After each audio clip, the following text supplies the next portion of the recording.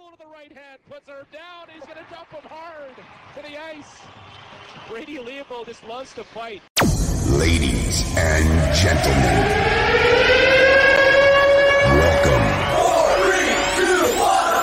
Warrior. My dream of being a professional hockey player became a reality, but it was all taken away from me in a very short period of time. For many years, hockey was my outlet. Hockey was my drug. When I had a stick in my hand, nothing else mattered. I was able to break into the Western Hockey League in 2004, and I even won the Swift Current Broncos Rookie of the Year. During the summer of my rookie year, I experimented with drugs for the first time. After just 7 games in my sophomore season, I walked away from the Swift Current Broncos due to personal reasons. Nobody knew I'd been sexually abused at the age of 5. I did everything to hide it from everybody, but I just couldn't take it. Drugs and alcohol now took over my life. I did return to the Swift Current Broncos as a 19-year-old, but things were never the same. I was eventually traded to the Kelowna Rockets in my final year of junior, where I got to play on a line with the Dallas Stars captain, Jamie Benn, and one of my best friends, the extremely talented Colin Long. It was by far my best season ever, and I even signed with the Tampa Bay Lightning's organization. A dream come true, right? That's when everything went wrong. First it was the cocaine, then came the Oxycontin, and that led me into a 12-year journey into the deepest pits of hell. Within 2 years, I had now made the switch to heroin, fentanyl, and everything in between, and I was now an intravenous drug user. Multiple suicide attempts, and over 5 trips to the psych ward, I was a shadow of who I once was. By 2014, I was homeless on Hastings in Vancouver, the worst street in North America. By 2015, I was a wanted criminal, making the Crime Stopper headlines more than once. After spending 3 years in jail, I had completely given up. With nowhere to turn and nowhere to go, I finally started to get honest. I took a chance and made some major changes. This is my story. Hello, 911, where's your emergency? Someone overdosed? What's the address? I overdosed over 10 times. I'm one of the lucky ones. And for that, I will always be grateful. This is for all the men and women we've lost. Matthew Lazinski, Mitch Fadden, this one's for you. My name's Brady Leopold, and I've been to hell and back. This is the road to recovery. I'm grateful, oh yeah, able, oh yeah, I'm stable, oh yeah, no label, oh yeah. What's going on, guys? Welcome. Hockey to Hell and Back, episode number 49. Of course, I'm Brady Leopold coming at you guys live from Gravenhurst, Ontario. If you're watching live, thank you very much. If you're listening after the fact, Apple Podcasts, Spotify, Google Podcasts, all those places, I'm greatly appreciative of it. If you're watching on YouTube, do me a favor, subscribe to the channel, drop a like, share it if you like it. If you don't even bother sharing it. I only want people to share it if they enjoy it. If you're listening after the fact, take some time, rate and review it. That's kind of how this thing works. This is how it grows. I'm not good with the algorithms, but I want to give a very special thank you to the Donaldson family. You can see the new jersey behind me for tonight's episode. That's a jersey, the Ryan Donaldson jersey. We lost Ryan in 2014 to a suicide. He was a Kelowna Rocket. Here's another one. So they've been on my podcast. They've become friends of mine. And tonight we're going to give away an RD42 hat from the Ryan Donaldson Memorial Tournament that they did for 5 years, where they raised over $50,000 for mental health here in Canada. So pretty amazing. So we're going to get to that later in the show. Here it is right here, guys. We're going to give it away later, so make sure you stay tuned till the end of the show if you want to win that hat. Shout out to Doug and Dana Donaldson out there in Abbotsford. Your guys' support means so much to me. I love you guys so much. And together, along with several others, we're going to change the world. There's no doubt. Very special shout out, of course, to B Sharp Ottawa, David Carlson, for linking me up with wheels and getting my rollerblades ready for this Cross Canada rollerblade. Many of you guys know I'm going to be taken to the streets next spring. We got the start date, May 30th, out there in Newfoundland, starting with my good friend Terry Ryan. He's going to do part of Newfoundland with me. Really looking forward to getting out there. So stay tuned for more details on that, and I hope to see you guys all out there as well. And if you're in Muskoka, Monday, they're doing a story on me, and it's my hope that this story will slightly lessen the honks that I've been getting while rollerblading on the street. I hope that more people will be more supportive, but man, they're blasting the horn at me and whatever. I honestly don't care. I'm hoping that people will stop honking at me, but I'll just keep doing my thing either way.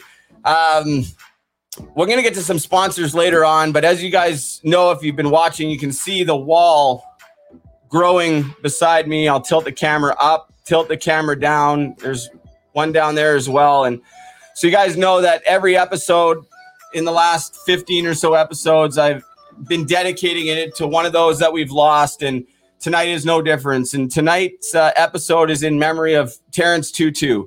Lost Terrence Tutu in 2002 to a suicide. He was the captain of the OCN Blizzard in the MJHL in his final season. He played in the East Coast Hockey League. And of course, he is former NHLer Jordan Tutu's brother.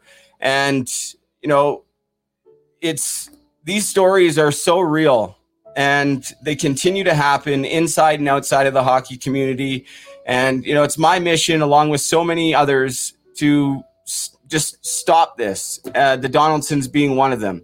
And so tonight's episode is in memory of Terrence Tutu, thinking about Jordan and the family, and he'll never be forgotten here at Puck Support.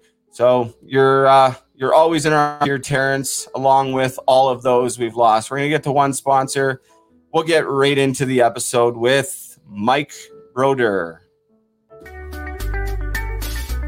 Hi there, it's Regan Bartel, the play-by-play voice of the Kelowna Rockets, Brady Leopold's biggest fan.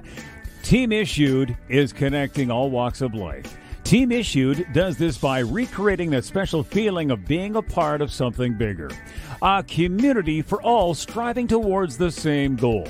TeamIssued.ca. Promo code TOEDRAG15 for 15% off. Before I get into the intro, I want to share something with you guys really quick as well, because I know she's watching over there in Europe, in Germany. Elena sent me these pictures. There's the original of Matthew Lazinski. He was really the first story.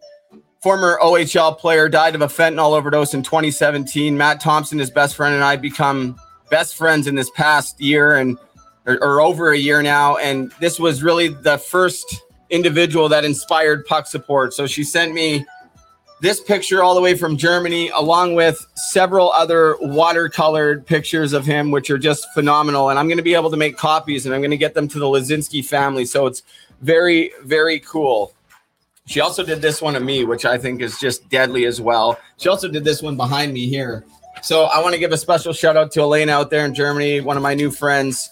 The last two I'll show you is one of our Puck Support warriors here, Tiny Beast. A lot of you guys know her on Instagram. Congratulations to Abby. She just made the boys AAA team, one of 4 teams in Illinois. So congratulations to Abby Baracus out there in Illinois. She's just an incredible young goalie and one of our Puck Support warriors. So thank you to Elena for those pictures. I'm going to post her social media link down below so you guys can all follow her after the show.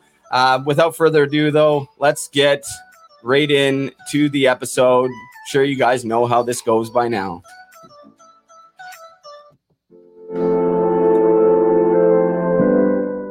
You know, one of the coolest things about doing these podcasts is the friendships that I've made with people that I never knew before and would have never met if I didn't start this podcast. And tonight I anticipate a friendship will be born once again. Tonight's guest is retired professional goaltender Mike Broder. Broder was born in Calgary, Alberta, May 30th, 1983. He grew up playing in the ranks of the Calgary Flames U18 AAA team, moving on to the Camrose Kodiaks of the AJHL for 2 years, where he was drafted in 2003 by the Chicago Blackhawks in the 7th round, 211th overall. The following season, Broder would take his talents to the Western Hockey League, suiting up for the Moose Jaw Warriors for 41 games, recording a .929 save percentage and this really opened the door, allowing him to break into professional hockey the next season. Mike bounced around between the American Hockey League and the East Coast Hockey League before making his NHL debut back in 2009-2010 with the Ottawa Senators, appearing in 3 games. During those 3 games, he posted an incredible .966 save percentage and a goals against average of just 1. That season, he spent the majority of the time with the Binghamton Senators and once again appeared for the Ottawa Senators the following season before finding his way back to the American Hockey League. Brodeur rounded out his career in the AHL and the ECHL before officially retiring in 2012-2013 as a member of the Orlando Solar Bears. I don't know too much about Mike, but I'm excited to get to know him. I do know that he's faced a lot of adversity on the ice and off the ice, inside and outside of hockey. Like so many of us in the junior and professional hockey world, Mike Brodeur was also plagued with concussion problems. And following his retirement in 2016, Brodeur and his wife and kids lost their house in the 2016 Fort McMurray wildfire. If it's not already hard enough to retire from the game we love and try to make our way in the real world, this was a huge blow for the Brodeur family. But as he was quoted, if you get knocked down 13 times, I guess you got to get up 14 times. That's my kind of guy. Side note, Mike Brodeur is a distant relative of Martin Brodeur, a question I'm sure he gets asked about more than he even cares to want to talk about. But I'm sure I'll bring it up probably right off the hop just to get it out of the way. But Mike Brodeur had his own successful professional hockey career. He is now a goalie coach and runs skills camps for goalies out there in Alberta. But the conversations that I've had with Mike have been surrounding mental health and also what he does for his mental health and what has worked and what hasn't worked. The struggles he's had since retiring, like so many of us have. And so I'm really excited for this conversation. So without further ado, guys, let's do it. Let's bring him in. All the way from Alberta, Mike Brodeur. Hey, Brady. What's going on, buddy? Not much, man. Thanks for having me. It's a pleasure, honor. Great to be doing here. It's a long time coming, right? We've been going back and forth a little bit and finally been able to make it happen. So I'm just grateful to have you on and really grateful for the conversations we've had. Hello to your wife and kids back there. I love it. Hi. Thank you for letting me borrow your husband away from the busy family life. I know that all too well. And Mike, yeah, man, first off, I want to say thanks for the conversations we've shared through Facebook and that, just the openness and, your willingness just to share with me first off. And then, just the want to come on here and share your journey. I think it's an important story, and it's so hard, man. It's hard enough while we're playing hockey, trying to battle it through and make it up the ranks. You made it to the NHL, but it's really the battle after the hockey career is over that so many of us struggle with. And so I'm not sure where you want to start off, but I'd love to hear just a little bit about your childhood and where your love from hockey came from and why you ended up strapping on the pads in the first place. Well, it started, with that childhood dream. I think I was 5 years old watching the Calgary Flames, and they won a Stanley Cup when I was probably 8 years old, and the parade and everything that was involved. It was incredible. So I remember reading my journals from when I was a little kid, 5, 6 years old. All it said is, I'm going to play in the NHL. I'm going to play hockey. I'm going to play in the NHL every day. That's what I wrote about. So, I actually was able to do that. I was blessed. My family weren't a hockey family by any means, not at all, but they cared for me. And, lots of people along the way gave me free training. There's lots of goalie coaches that went out there and they said, they knew my family couldn't afford it. So they went out there and they gave me free goalie training. I remember some family members getting me goalie equipment because my family just couldn't afford to get the gear. It was just too expensive at that time. So there's so many people that have helped me along the way to get me there, my sort of family, and it was a long path, but, successful at the end. And, it's short-lived because, you work that long, that hard your whole friggin' life. And all of a sudden, boom, it's just wiped out from underneath you. And, we don't prepare for it because, we think we're fucking invincible, right? At the end of the day, they tell you to prepare. They tell you to get ready for retirement. But you're like, well, I'm just getting started, right? That's how I feel now. Like I have a fresh start where, over the last 10 years, I was in a dark hole. You know, stories like yours that gave me the opportunity to go, you know, it's not that hard, right? Like, you got to be able to do this, because there's guys that have gone through way worse. And, you know, being able to share our stories is what, you know, opens the door for other people to be able to go, hey, if I reach out, now I got a bigger support group. I got a better network of people that can help me. And I think that's what we're missing, because, you know, when I retired, I didn't want to reach out, because, you know, the culture of hockey is to keep it all in. You know, you don't want to show fucking weakness going to war. Nobody's going to trust you. Nobody's going to be able to, you know, believe you're going to have the consistency to be able to perform. So you keep it all in. You're taught to keep it. And I remember they bring in a psychologist or a sports psychiatrist with the team maybe once a year. Yeah. Well, you know, like, how important is our mental health? How important is mental preparation? And we don't take care of it. Like, I'm sure it's changed a little bit now, but I know even in youth sports, we focus so much on the physical, but like, where are we doing the mental portion for our mental health, right? So that's where it's come a long ways. But, you know, I wouldn't have seen the light until I tried some crazy methods, and some of them I was just at a wit's end. I didn't know what else to try. So it was, you know, trying some miraculous things that I heard had worked for other people, and seen some success right away, which was pretty awesome. Really, yeah, and we're going to get to that, because I think we're kind of on the same wavelength with a lot of that, with, you know, the methods that we've used. But dialing it back just a little bit for a second. So you played in the AJ, and, you know, you had incredible numbers. You got drafted. What was the decision between, okay, I'm going to leave and not go after a scholarship, and I'm going to go to the Western Hockey League for 1 year?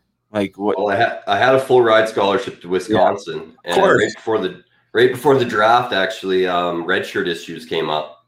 So because I played a few Western League exhibition games at 16, so that's where they said they'd redshirt me. But, you know, truly, I was going there to play hockey. I wanted to be a pro. So the fastest way I could do that, that's the way I wanted to do it. You know, at the end of your career, you look back and you're like, shit, I probably should have taken that scholarship, right? Because you're grasping at strings, like, what am I going to do for a job? And you're going, well, hockey doesn't really qualify you for a lot of stuff, right? Yeah. At the end of the day, you're a great team player, but, you know, you're looking at a sheet and you're going, oh, qualifications for work, and you don't really have any of them. So it makes it hard, but yeah, I get off tangent. Yeah, you played in Moose Jaw and Old Crush Can. I absolutely loved that. I loved playing in that rink. We played in it so many times with Swift Current and that. But what was your experience there like through junior, and then even in the like junior A, and then in the Western League? It was did you kind of have some of the same you know, issues on your mental health then, or is this something that kind of came up after retirement? No, you know, whatever, even midget bantam, I remember getting sick before games, you know, like to the point where I'd be vomiting in the bathroom before the games. Anxiety till I put my mask on, basically. Once I put my mask on, everything was good. But the prior would kill me. I would have to nap for 4 hours on game days. I remember in midget, my dad would let me skip school to take naps because I needed them, because I would just overthink everything and, you know, create anxiety that wasn't needed, or think my mindset was always so negative too. I was always thinking on that negative side of things. So, you know, my motivation was people telling me I couldn't do something. Somebody tells me I can do something, I usually, you know, I like curl up and say, you know, that's what makes me quit. Somebody says you can't do it, I'm like, fuck you, I'm gonna do that, right? Yeah. It's a weird motivation, but that's what it does for me. It's interesting you say that. I'm very much like that as well. And I was talking about it earlier. I was on a podcast. I think you're going to be on it as well with Jens and Larissa.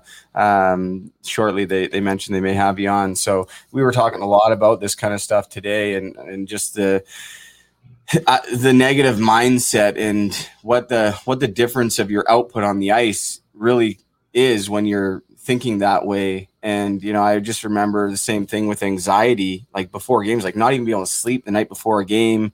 And then I was just thinking about what you said too, with, especially as a goalie, you mentioned, you know, not being able to show weakness. I think that's the number one position in hockey where you can't, at least it make you feel like you can't. I shouldn't say you can't, but it sure feels probably like you can't show any weakness or show any signs, because you're really the backbone of the team. And so, you know, I'm interested to see like how did you deal with that, moving forward into pro and because you played a long time, right? Like you played professional hockey for a long time. And so was it extremely uncomfortable that whole time? Like, were you dealing with these issues all the way through, even until you got that call to the NHL?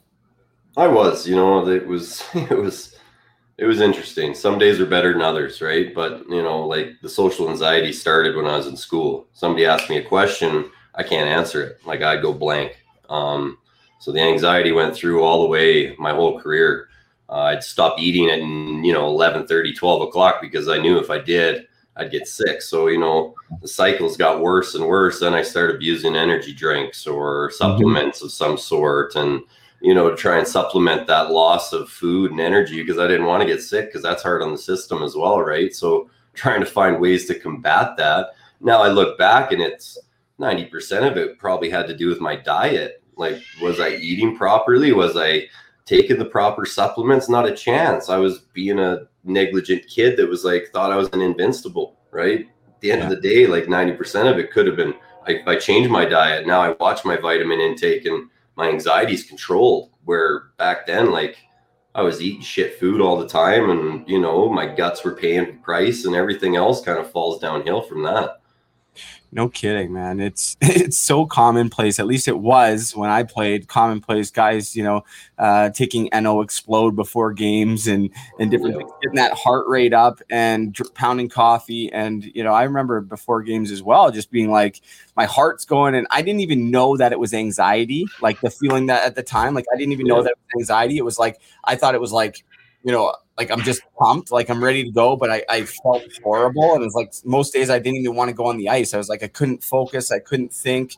And it's a great point is the, your diet and what you're taking in. And so I want to get to that in a little bit about, because I know you do a lot of coaching and I'm curious. Well, we can get into it right now. I'm curious as to how much you use your own experience with all these things and how much do you talk about it? Like how much do you think we should focus on topics of not just nutrition, but our mental health and our mental preparation and positive mindset, finding that balance? Like, is this something that you encourage your students to do now? I do, even on the ice, we'll do, 10 breaths, working on deep breathing just to, because I remember holding my breath when I used to play sometimes and, that just causes a chain reaction of crap to happen. So I even during my goalie camps in the summertime, we'll have a meditation session, affirmation session where the kids are saying positive affirmations all the time, trying to teach the kids, to be grateful for things, trying to write 10 things different every day that they can be grateful for, a good way to start their day. Yeah. Just trying to give them kids tools. I think if I can teach them anything, how many of them are going to be NHL superstars, but how many of them are going to need stress reduction tools? How many of them are going to need, just to feel better about themselves and about the things they have? Because sometimes we forget how great we have it and how fortunate we are. Trying to help the kid remind them of these things and to thank their parents and stuff like that. I think it's the most important thing, be genuine and authentic in that matter. And it helps. It goes a long way. Some kids, they come back and they say they used it after they had a test that they failed. I did this breathing, coach, and I passed. And, it's the best thing you could ever hear, right? You're like, okay, so some of you guys are listening. This is awesome. Yeah. That might have been like if a coach told me that when I was that age, I'd be like, this guy's crazy. No doubt. Absolutely. And I think that's the most important thing, as you mentioned, like how many of guys will be on NHL superstars? Maybe not. How many will even play in the NHL at any capacity? Not many. And that's the reality. But the huge piece there is that hockey does offer us so many beautiful things. And if coached the right way, and if we start to empower this next generation, the tools and lessons we learn from hockey can really set people up for success later on in life. And I know my experience through hockey, sure, there's, like you mentioned, being a good teammate and all that kind of stuff. That kind of goes without saying. Maybe not all guys, but I would have loved to have been able to feel like I could express myself more when I was playing, let people know what was really going on, with me. And I'm curious as to what, you think, how far away do you think, pro hockey is, major junior hockey is from being able to go in the coach's office and saying, hey, like, I'm depressed, or I'm, not feeling mentally well today. It's no cast on your hand, no, doctor, you can't see it. And it's just you expressing yourself without that, not only the fear of judgment, but without actually being judged and having, your ice time taken away or looked at differently. Like, how far away do you think we are, and what do you think we can do to change that? Just being part of junior hockey the last couple of years, I think we're still a few years away from it. Just seeing the way the culture is still with some of the older coaches, still running that bit of an old school narcissistic style of coaching. The fear factor instead of the trust factor. I don't know. It's hard. And, the younger coaches, I think, and even some of the older coaches have really adapted, and it's huge. It's a huge piece to, have that trust and that love from your coach, where you can go in and just say anything to him. And I tried to be that coach because, explaining to the kids, like, I've been through almost everything. Like, don't be afraid. I'm not going to judge you. I'm not going to, if you want to talk about anything, like, doors wide open, right? A few kids took me up on it. A lot of them do, because the stigma's there still, where they don't want to show that weakness. Am I going to get traded? Am I going to get, sent home? Are they going to tell me to take a leave, or is somebody actually going to help me? Right. That's what we're missing, I think, is to say, hey, we have the support, we have the tools that we can help, but, it's not really on the door to say that it's there. So I think, something like what you started here with Puck Support, I think this is the right direction for, giving forms of support for players and kids to be able to reach out to their people with similar situations, and they can ask questions and we can help them. Great. Yeah, I totally agree with you on that. Not like everything you said. And I love the fact that you are that coach and you're using your life experience as a hockey player and outside of hockey to actually help these kids.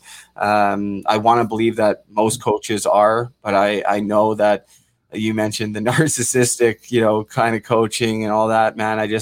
When you said that, I was just like, oh man, I don't miss that at all. I don't miss that at all.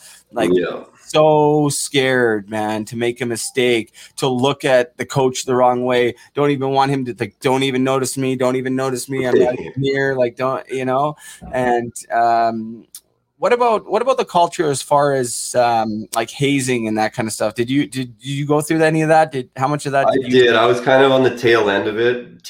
When I was in Moose Jaw, the guys tried doing some hazing, and I was a 20-year-old rookie, so I stood up on the bus and said, "Yeah, okay, fucking make me," right? And the other rookie was a fighter, Kenny Patsack, and he stood up too, and he's like, "Yeah, make us." And the veterans sat down. They're like, "Okay, never mind."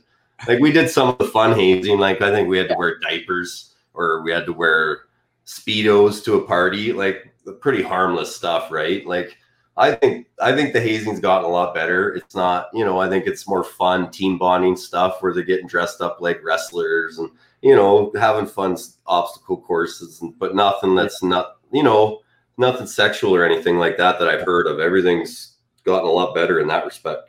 Yeah, and I think, from what I've heard, I tend to agree, but I hear these nightmare stories, man. Eric Guest being one of them with the Kitchener Rangers, who was locked in a bathroom not just a few years ago, and I think 2015, maybe 16, and was forced to do coke, right? And it was by a guy on the team that was like one of their leaders. He was a drafted guy, a guy on a contract and an NHL contract. And, here's this, I think he was 15 at the time. He's become a friend, someone that I talk to, periodically that wants to come on the show, but he's somebody that's really having a hard time, and he shares about it a lot. So I'm okay to talk about it. Is that, like, here he is, like 15 years old, 16 years old, and you're pressured to do this by older guys. But not only that, but here's a guy that's drafted to the NHL, is looking like he has a bright future in hockey. So it's like, well, it can't be that bad. This guy's got a contract. This guy.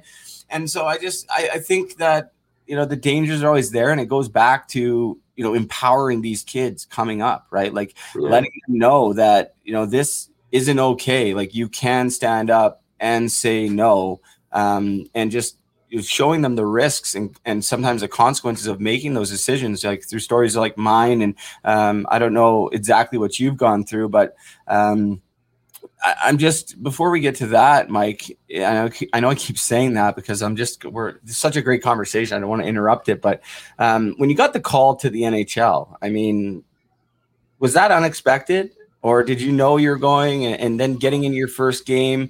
What about then? What about your negative thinking and how you were feeling about yourself? Because, you know, you had very, very, very good success in those first 3 games, you know, like how were you then?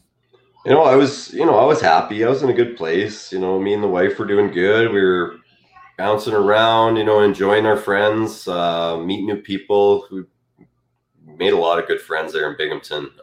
Great group of guys, great group of wives. We just had a lot of fun. I was expecting the call up. That's why I signed with Ottawa that year. Just looking at the goalie depth, it was a no-brainer. It was either that or Florida, and Ottawa had Leclerc and Elliott, both good goalies, but both really Leclerc injury problems, and Elliott hadn't really proven himself. He was just stepping into the league, so saw the door was wide open, and I wanted to kick it. So I wanted to get right in, and when I got the call, actually Eli Wilson was the goalie coach, and he was the one that got me signed there. He was the one that gave me free training when I was a kid as well, and he gave me the call and said, Mike, you're getting the call up. But it took I was up there for a month and a half, almost before I got my first game. I'd sit and watch Elliott getting lit up. There was games where it was like, I'd be like looking down the bench at the coach, like, come on, are you going to get me in there? Come on, get me in there, right? 4 goals would go in and 5 goals would go in. And I'm like, come on. And they still didn't give me my chance. But my first game is funny because my first game, Minnesota's equipment, the whole vehicle burnt up.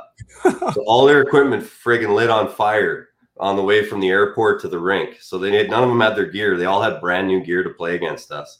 Wow. So that day my gear came in. I got brand new stuff that day. Wore it that morning. And Eli's like, you're not wearing that for the game, are you? I'm like, hell yeah, I am. So I wore brand new gear for that game too. I just wanted to make it fair. Awesome. That's a great story. I love it. Thank you for sharing that. Those are the little stories that like will never be told unless it's coming directly from you, like no one's going to know that. I don't even remember that story of the Minnesota Wild gear going up. I was probably in not a very good place when that happened. Probably wasn't watching a whole lot of hockey. Yeah. But I do remember watching you play. Just to be honest, I think at first when I saw you play, because I missed you in the Western League, I think I played 1 game your final season, and I was against Saskatoon, so I missed you. But I did watch you play because I was called up and when we played against Moose Jaw, and I just remember like always wondering, like, is that Martin Brodeurs like brother? And so I remember when you got called up to Ottawa, it was like, okay, like I remember this guy. And so I do remember watching you play for Ottawa. And so you get in for the 3 games and you do very, very well.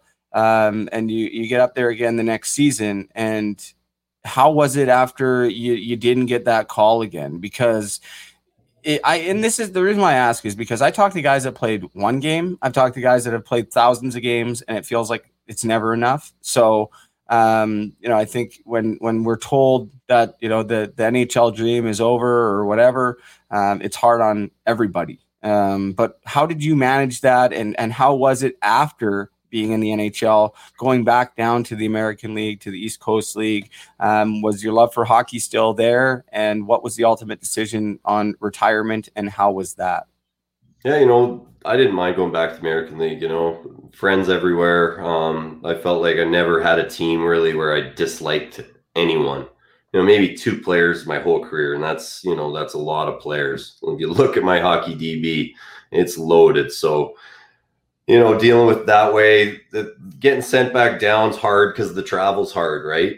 When you get on the bus, you go from flying to the travel on the bus. But the hardest part was the next year. I went home at the end of my success that year, and then my hip was really bad. We didn't know what was wrong, but Ottawa said, it's fine. Your hips are out of a line, whatever it might be. So next year I go back and still having the same issue.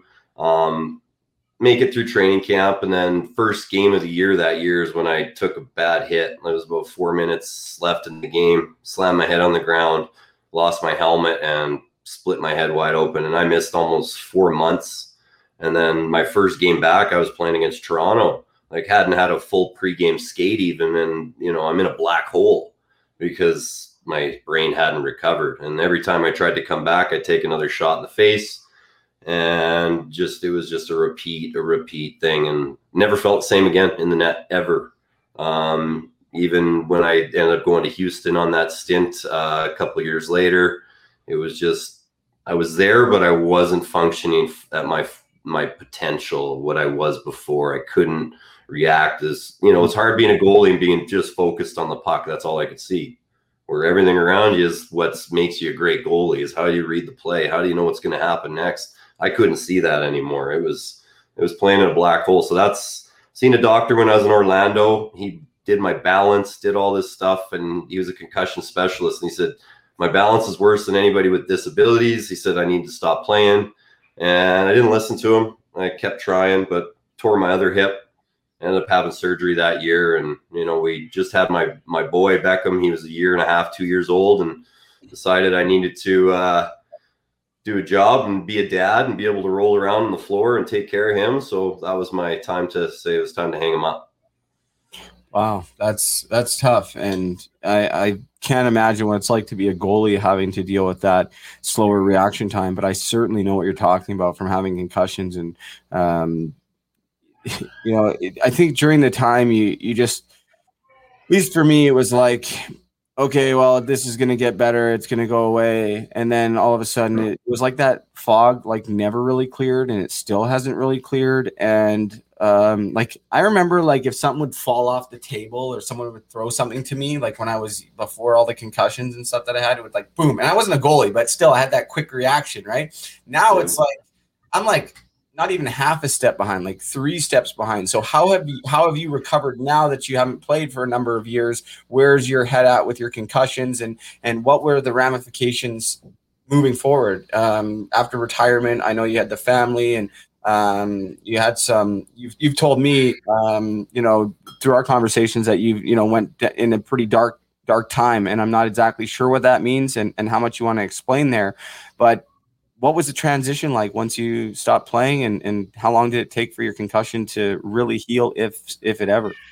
Oh, it was hard, and it took a long time. I'd say it was about 4 years of couldn't run up a set of stairs, couldn't swing a golf club. So anything athletic was out the window. There's days where I couldn't even get out of bed. They thought I had MS because of the pain going through my body. I was on 14 different kinds of pills for anxiety, depression, nerve pain, heavy amounts of cannabis.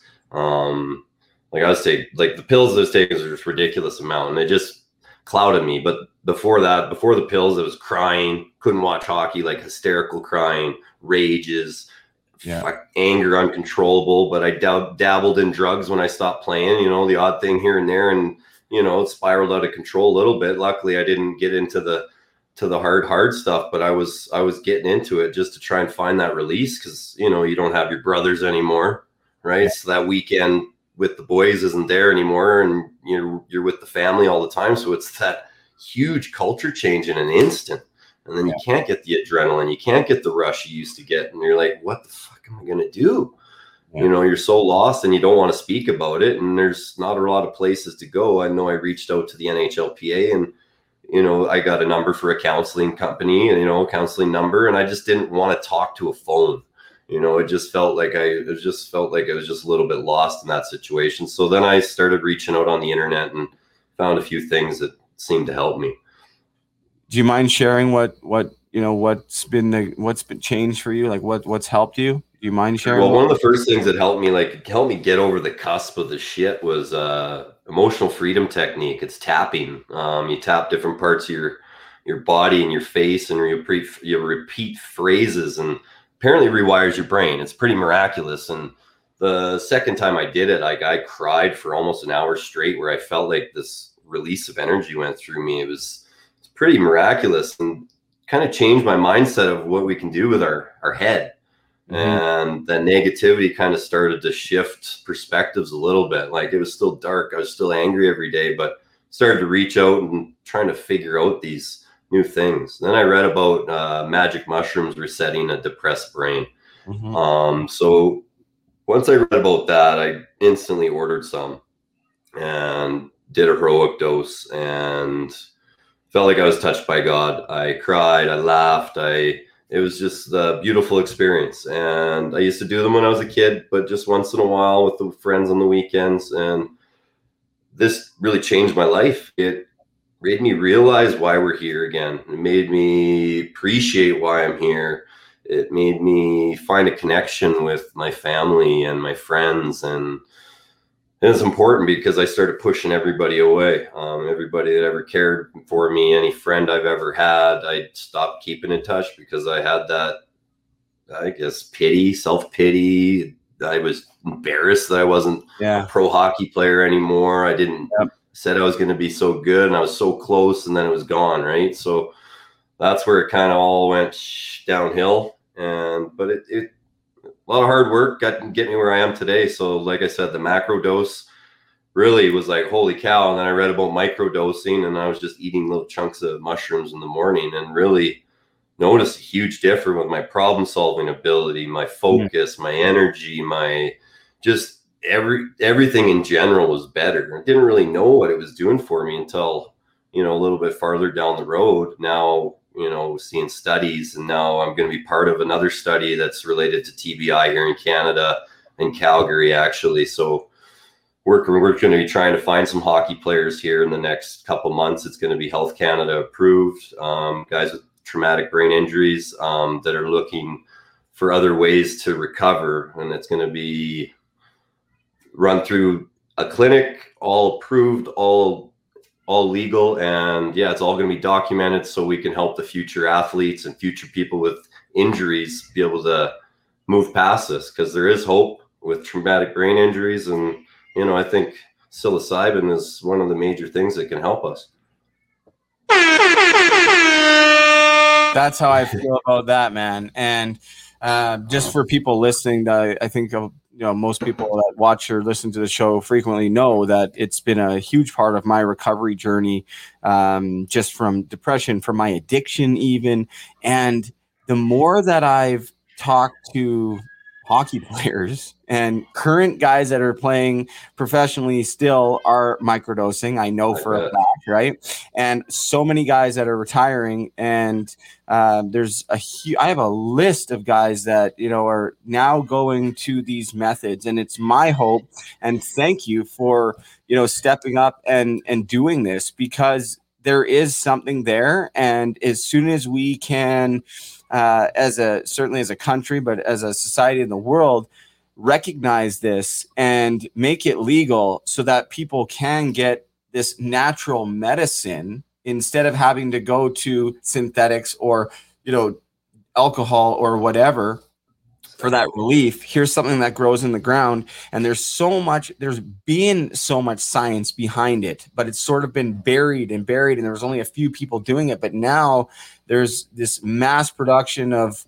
people that want to see a change, and it's kind of widely recognized in some areas, but we're still pretty far in the hockey community. But I'm not sure if you knew, but the Canadian government passed the first legislation last August. I think it was like August 6th or something, for palliative care patients here in Canada. So got people that, are suffering from cancer and stuff. They're actually prescribing them psilocybin. And for anybody that knows, obviously, that's what the first step with cannabis was, right? Like however long, 10 years ago or whatever. And now here we are today, and it's legal because they've proved all the benefits from it. And that's the way we're trending. And the only way that's going to happen is through the stuff that you're doing and continuing talking about. So thank you for that. And, if there's anything I can ever do to help, or, probably more hockey players that are doing it than I do, but I think together, along with, others, this is something that I think needs to be heard. And I know Ryan Vandenbush, former NHL enforcer,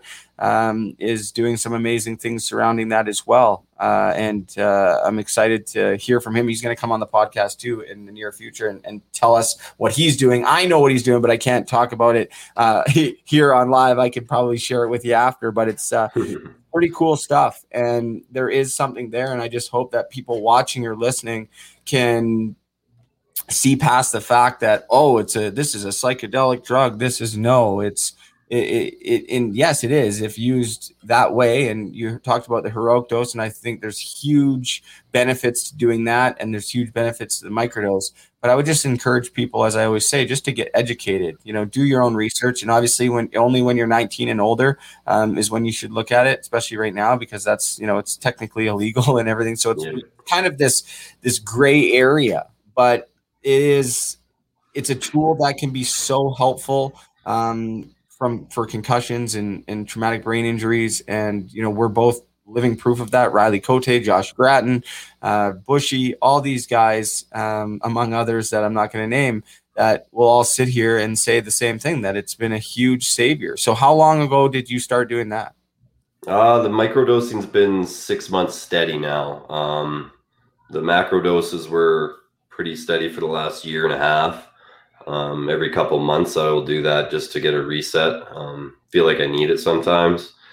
The wife can tell when I need it, and she actually encourages it.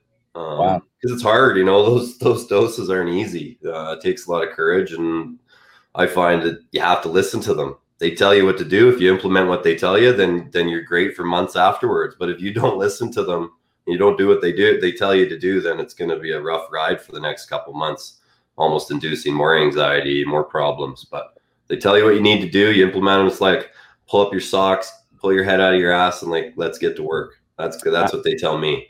Yeah, and that, from my experience and from others too, they literally tell you what to do if you're able to listen and put it into your life. We're getting a bunch of comments. Let me take a look at what people are saying. Mark Benson saying, what's a microdose? So microdosing, psilocybin, magic mushrooms, for lack of a better term. A microdose is a very small dose of magic mushrooms or psilocybin, but there's also other kinds of mushrooms as well that I like to mix in with the blends that I use.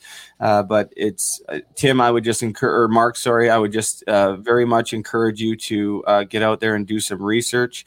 It's huge. David Carlson says Big Pharma has really fought against natural products and alternative remedies as treatments. And what do you think about that?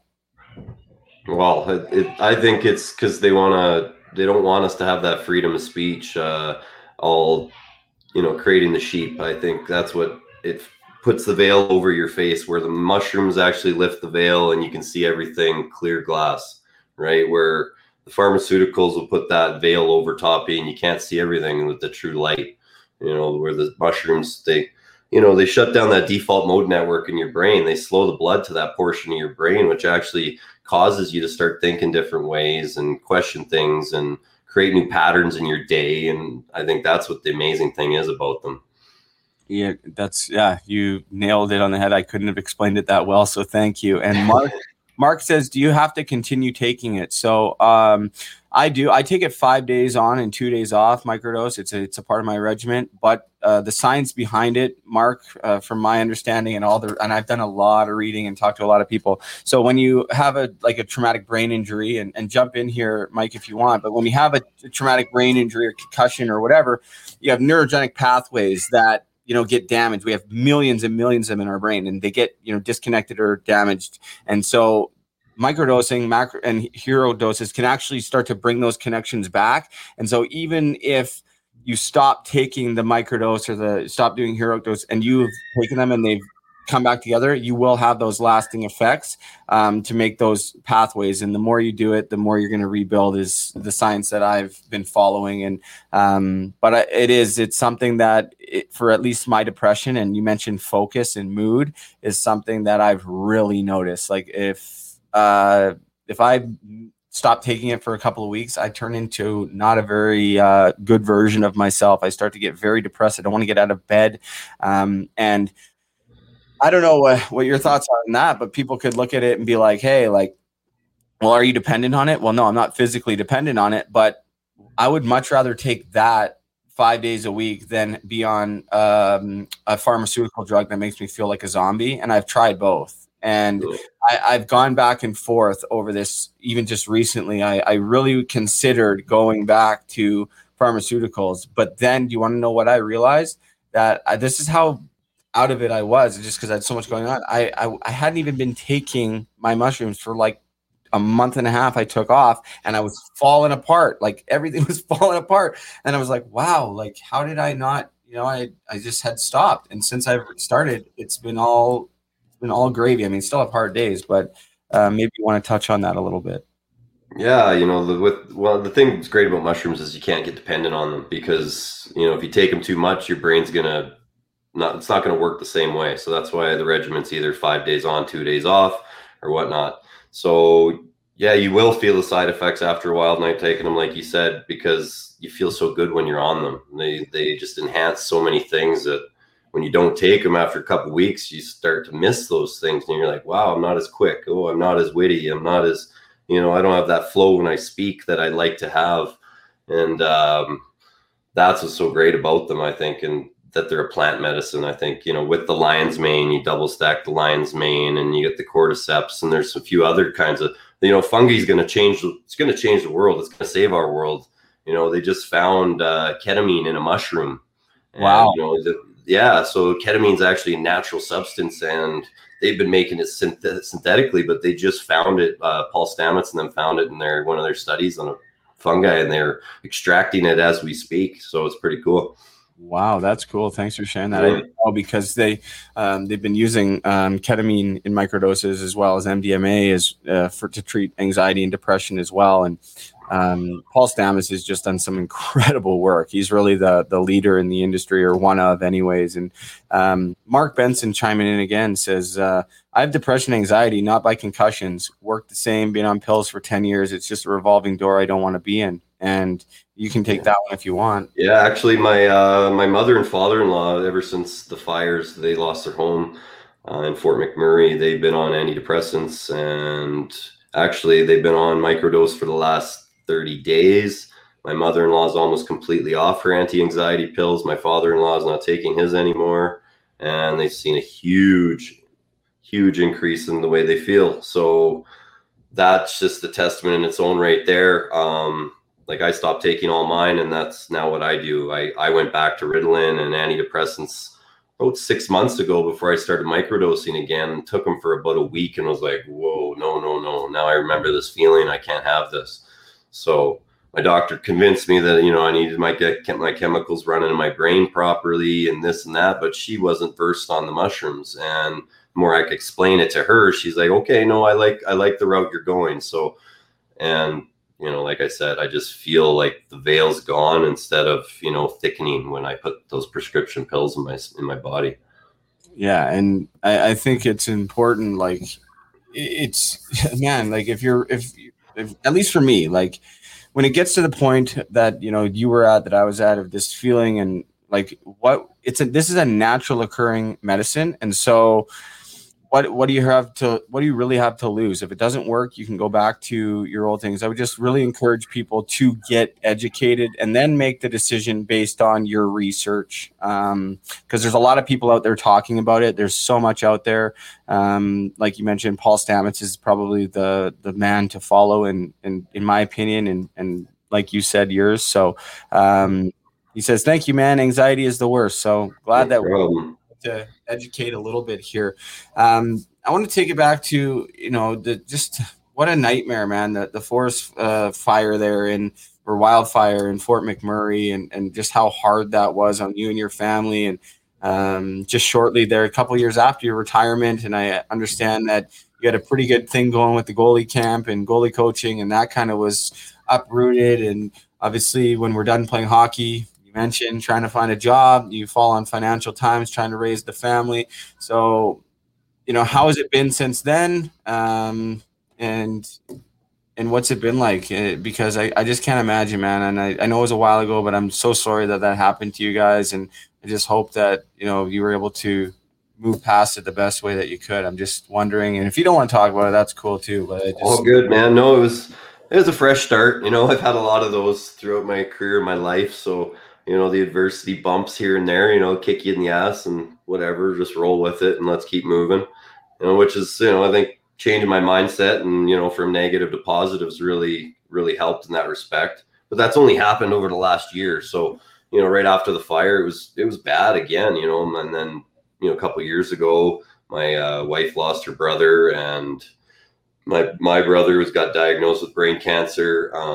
He's a couple years younger than me with 3 daughters, and they gave him a 4-year lifeline. He's already past that now, but it's every year when he goes in for his date, it's a scary time. So, there's been a lot going on. My dad's been sick since I played in Ottawa the year in 2009. I thought I was going to lose my dad when I went to camp that year. But he's still here. I don't know how. He's surviving like a son of a big, fentanyl and all sorts of pain pills, but he's still here for his grandkids and for us, and he's battling for everybody. But yeah, after the fire, we recovered. Like I said, it was a restart, refresh. We moved back south, got us closer to family and friends, and that's important. I think the universe works an amazing way, and I think it was just pushing us back south again.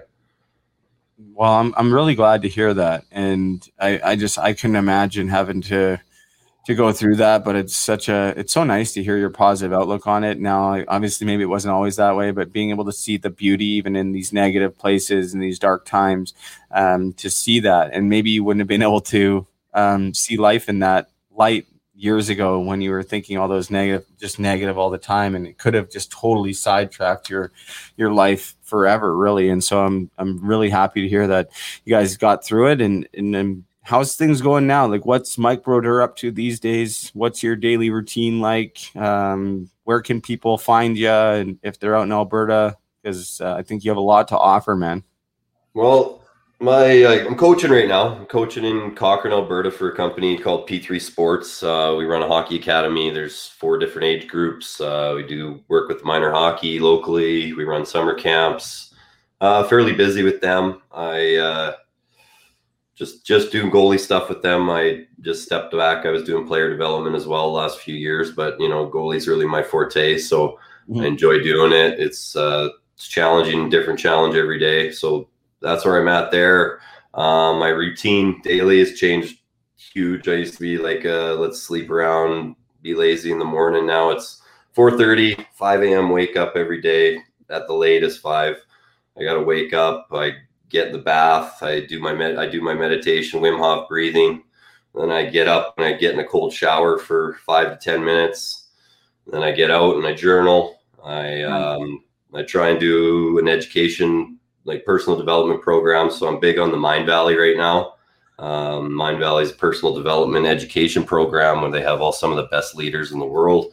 Doing the Be Extraordinary course right now, where they just teach you the power of your mind, and pretty cool. I'm only a few days in, but yeah, try and take care of that every day. And then, throwing in a 20-minute workout. I can't lift weights because my back's so bad, but I can do, aerobics or body weight stuff and yoga. So I fall off once in a while, right? The brain it's changing so much. It wants me to stop, right? And sometimes I listen to it, but I've been trying to, shut that inner loser down a little bit more lately, right? Because he always tries to step out and make me be lazy or make me go back into my old ways. And, if I can shut that guy up and tell him to take a hike, I'm usually okay. So that's where I'm at there. I love it, man. That was a great answer. I can totally relate to that. I'm sure everybody can. That inner loser. I've never heard that. It's okay, man. Take a day off. You can just relax. You don't need to do that. Yeah. Just sit down.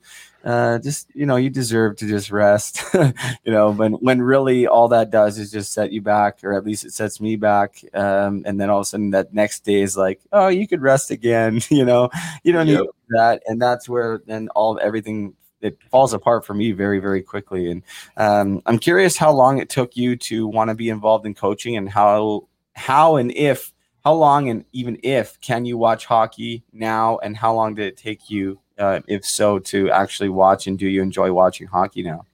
Yeah, it took me about 8 years till I could watch the NHL again, because I'd watch my friends playing, see how much money they were making, how much fun they were having, and it would just make me hysterical. But that was the piece that was hard for me, right?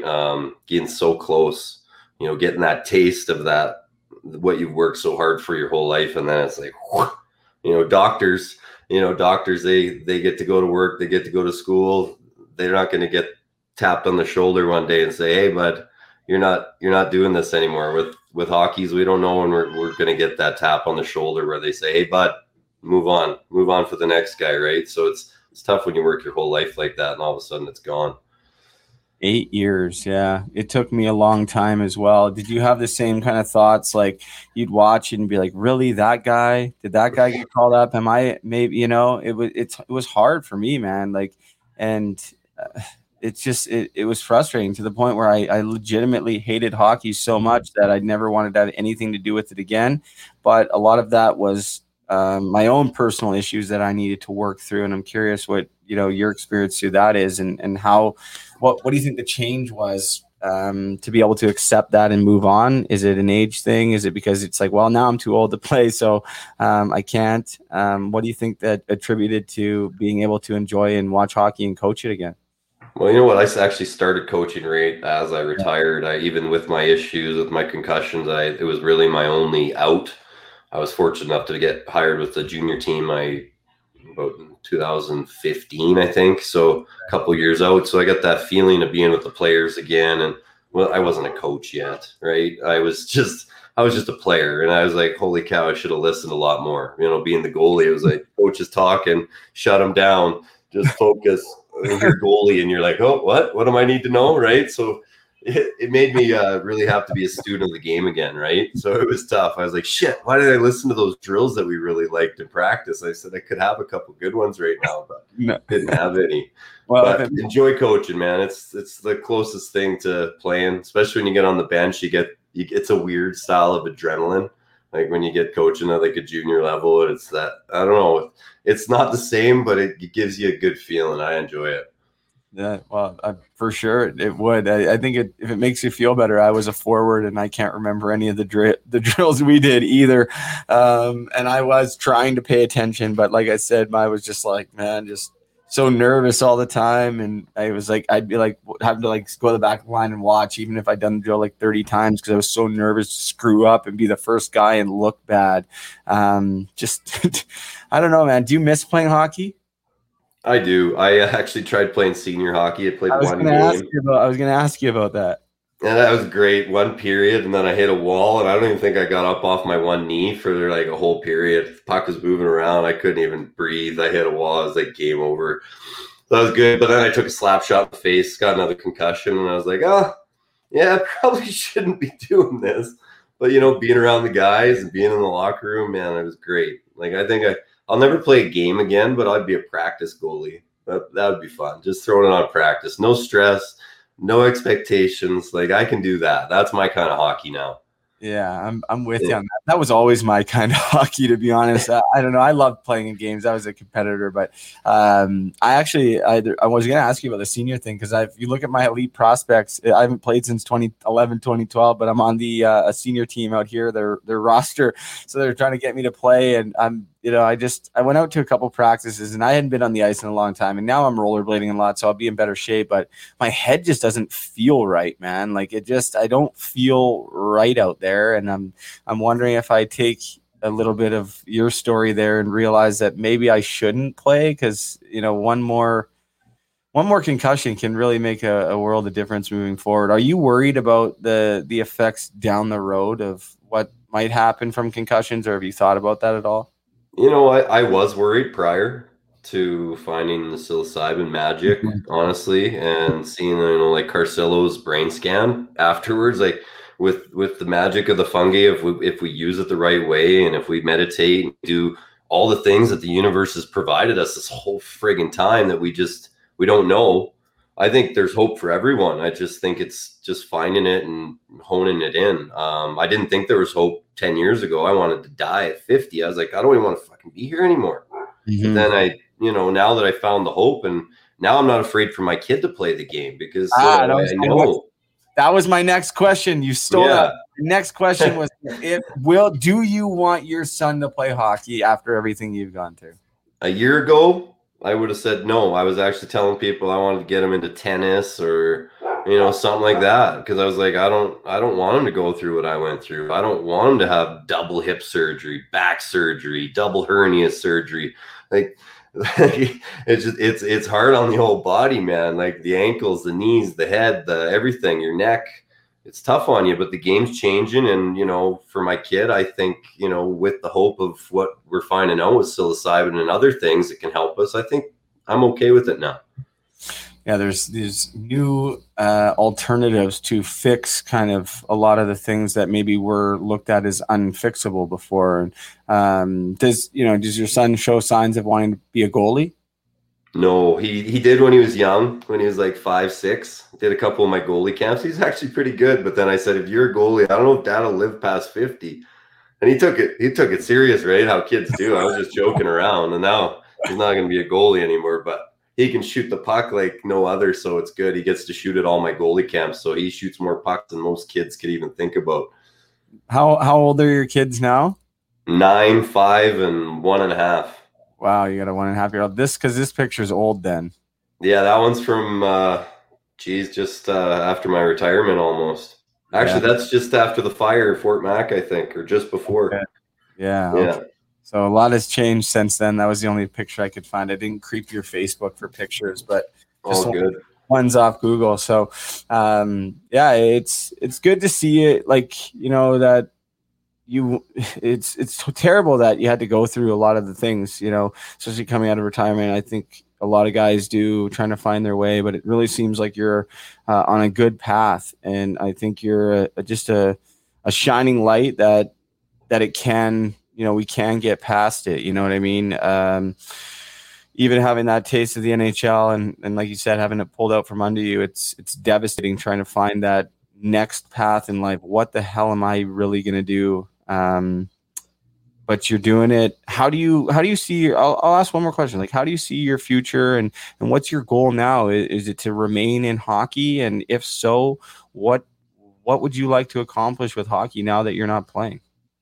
I want to help get the stigma out on mental health. I really want to, my goal is take some meditation courses so I'm certified, and I've been going to a few schools, trying to teach kids how to breathe. I would really like to do that full time, because you'd be amazed. You go to school and ask kids, how do you take a deep breath? And 90% of them don't even know how to take a proper breath, right? They fill their chest first. And, shouldn't that be one of the first things we learn, right? And, going to be able to tell them my story and explain, how to reduce stress, or how they can answer if they have a problem on a test, how they can calm down their anxiety, different ways to breathe for different situations. How do we create adrenaline? How do we calm ourselves down? That's what I want to do. I want to be able to help kids be able to relieve stress. And if I could do that by going to schools, and I also want to be a trip sitter for mushrooms, because I've experienced them so much now that I know all the good and all the bad. I've taken a course now on it as well. So I'd really like to start doing it with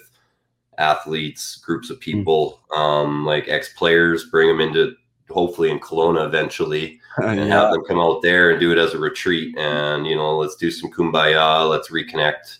That's what I want to do in the future.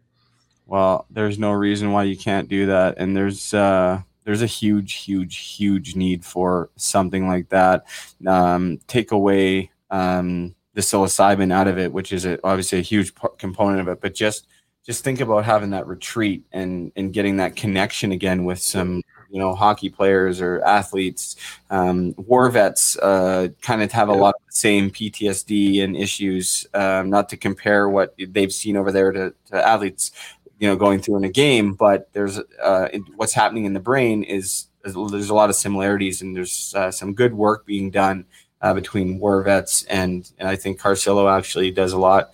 Or has gone on a retreat with a couple of war vets. And actually I had one of them on an old podcast that I had with Ryan Phillips. And there's a huge need for that. And I think that seems to me like that would give you that renewed sense of meaning and purpose again, a reason to, aside from your family, to make it feel like you're having an impact on the world, kind of maybe never recreating that adrenaline like we got when we played hockey, but really helping people. And I think there's something to be said about that when we are legitimately just trying to help people and help the universe and make the world better.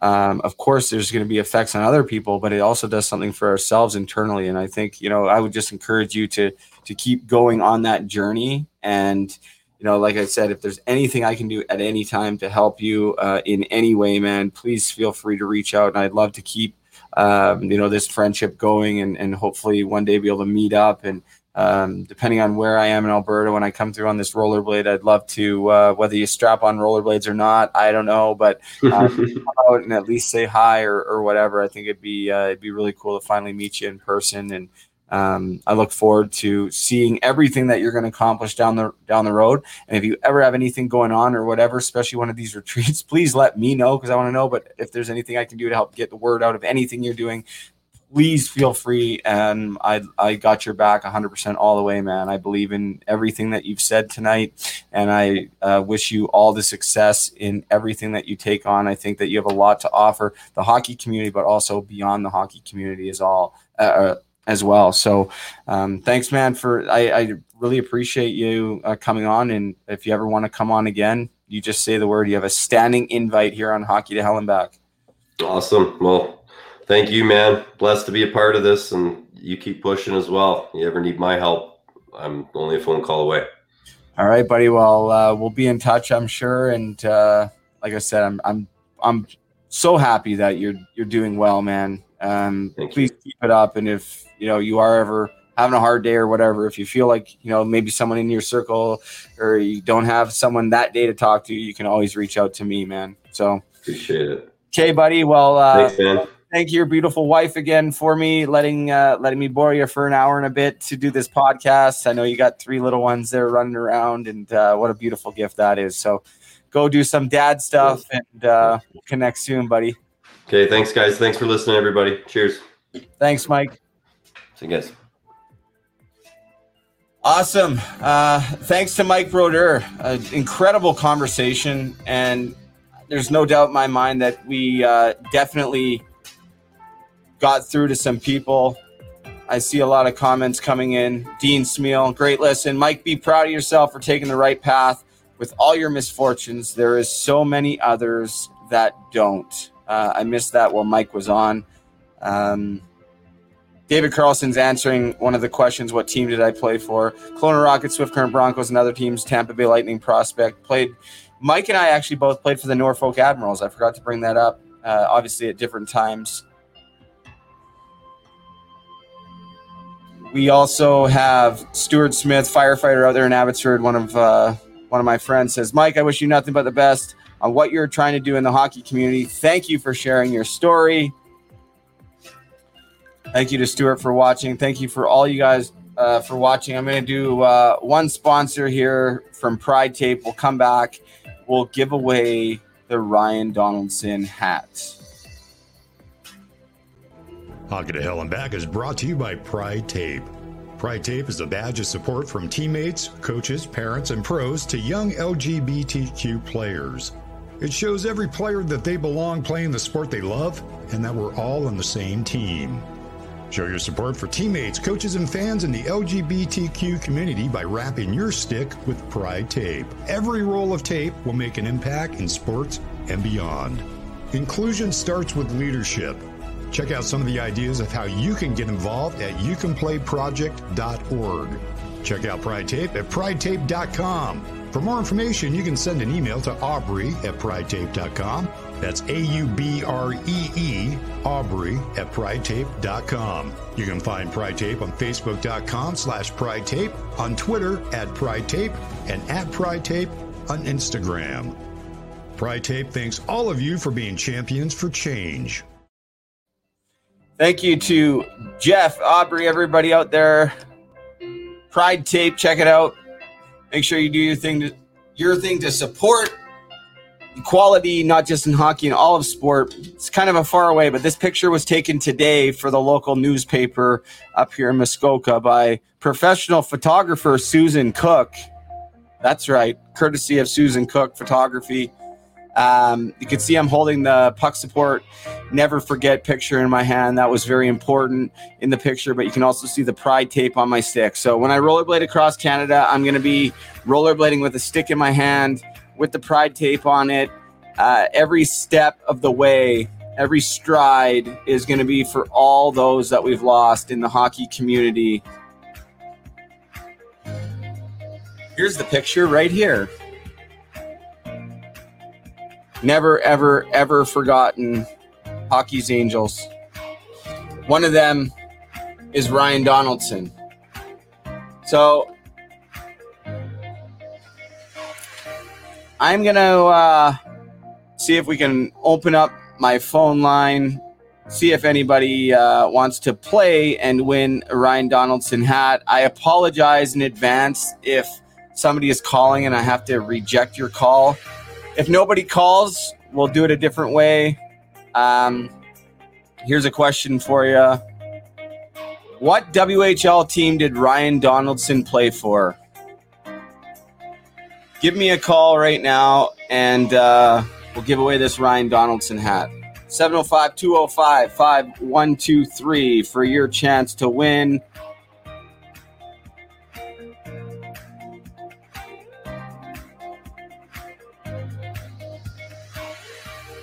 Tim, you got the gear. You say it's the best. Thank you. See if anyone calls. We'll give it another minute or two. If not, we'll do it another way. Don't be shy. Don't be shy. What WHL team did Ryan Donaldson play for? Here's a hint. We played on the same team. Oh, my buddy Stuart. Hold on there, Stuart. Let me patch you through. Stuart Smith, all the way from Abbotsford. Can you hear me? I can hear you, buddy. Oh, we got Michelle Miner calling too. I got another one for her. Oh, no, it's okay. Stuart, how are you? How are you, man? I'm doing good, my brother. How are you? I'm doing very, very well. I wish I had a picture of you to pop up on the show right now. First off, I sent you one with wearing my new CCM puck support with Jordan Terrence Tutu in it. Oh, really? You sent me today.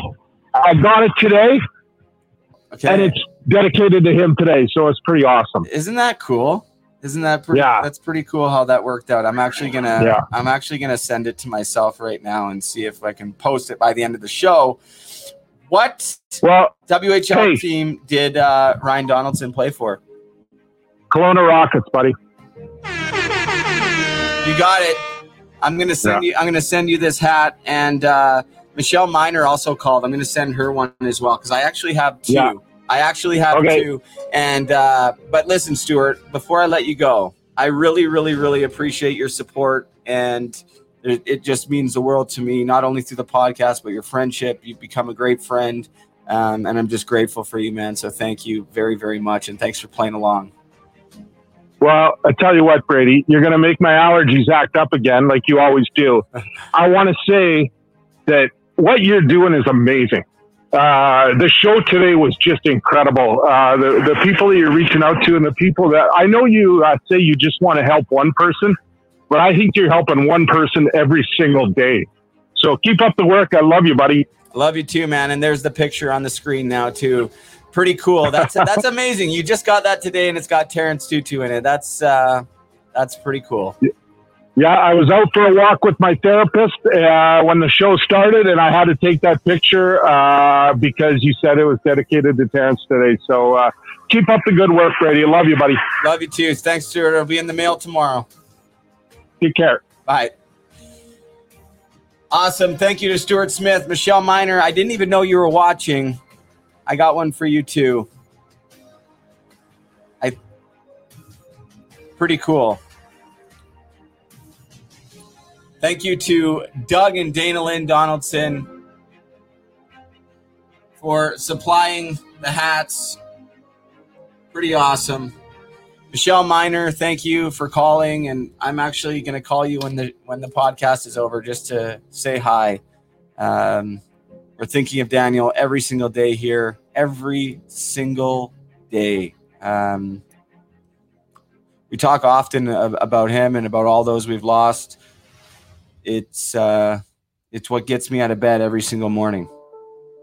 And, there's so many people that have supported me over this last year, and I'm grateful for all of them. I'll tell you, though, seeing your family in the puck support gear, it felt pretty damn good. It felt pretty damn good. So just to know that maybe we helped in some small way. There's nothing we can do to bring any of them back, but being able to connect with you guys has been a gift.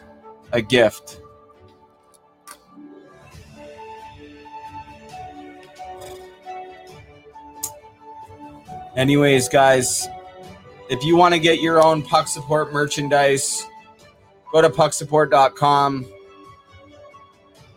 Follow us on social media at Puck Support. Stay tuned for more details on the rollerblade, and I really, really hope that I see you guys all on my journey. And I just want to say again to the Miner family that as soon as I can get down there,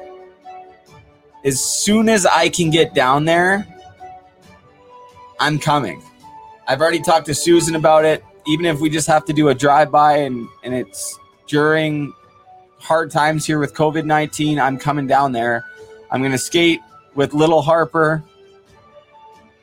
I can't wait. I'm very, very much looking forward to that day. So please say hello to all of your family and especially to my friend Harper. How's it going, buddy? Looking forward to it. Very much looking forward to it. Congratulations to Stuart Smith for winning the hat. Lindsay's actually watching. I didn't know. Stuart couldn't agree more. Lindsay Schmidt is Daniel Miner's sister.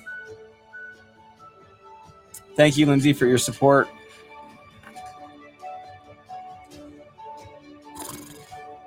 Just want to once again, before I sign off here, just really say thank you.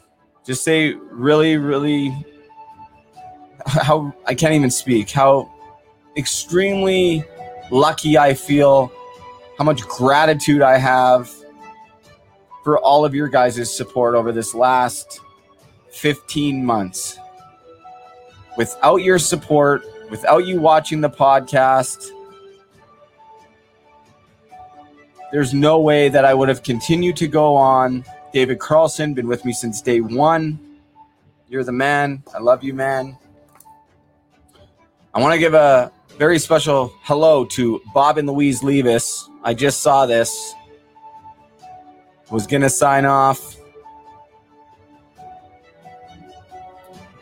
Bob Levis says, finally going to watch live. Hang in there, my friend. I'll tell you what, my dad, my sister, and I, we would not have survived without Bob Levis, Louise Levis, Michelle, Jan, Gary, their whole family. They were our neighbors in Port Coquitlam when I was growing up. They were as close to me as any one of my family members growing up. I love them dearly. They bailed my dad out so much. Bob used to drive me to hockey practice at 4 a.m. We'd stay over their house. I love you guys so much. So much. And when I roll into Port Coquitlam, you guys are going to get the biggest hug. I love you guys so much. And I'm so thankful for all that you guys did for not only me, but my sister, my dad. Because without you guys, there's no way my dad makes it. So many times you guys had to step in and fill that void when my dad had to go to work as a single dad. And please just know that I love you guys. And maybe I was a pain in your ass when I was a kid. I had a lot going on. But after many years of reflection, I want you to know how much I truly, truly appreciate you guys. I can't wait to see you. Thank you for watching. Jesse Tucker, I love you too, brother. Elena, you're welcome. Thank you for the beautiful pictures. Just seeing that Michelle was watching. Sorry, Michelle, I didn't get to your comment.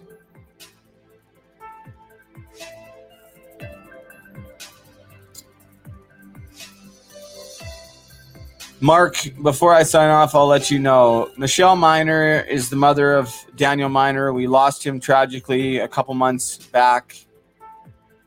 He was an OHL hockey player.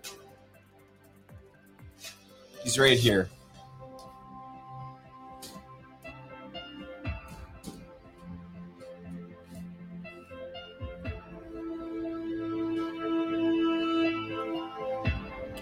Thank you all for watching. If you liked it, share it. If you're listening to it, please rate and review it. Subscribe to YouTube channel. I'm trying to get away from Facebook.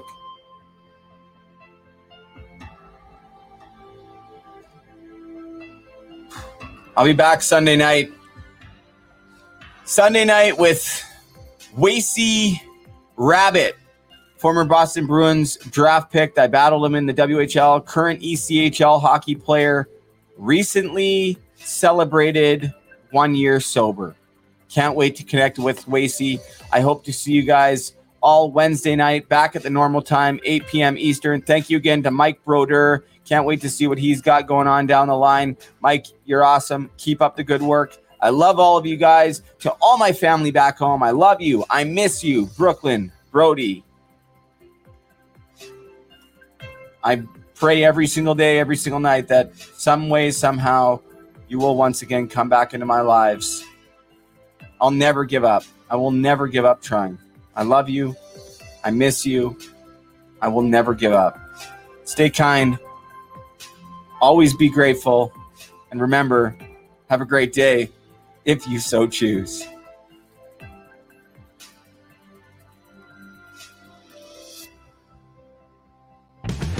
Hockey to Hell and Back is brought to you by Performance Wellness.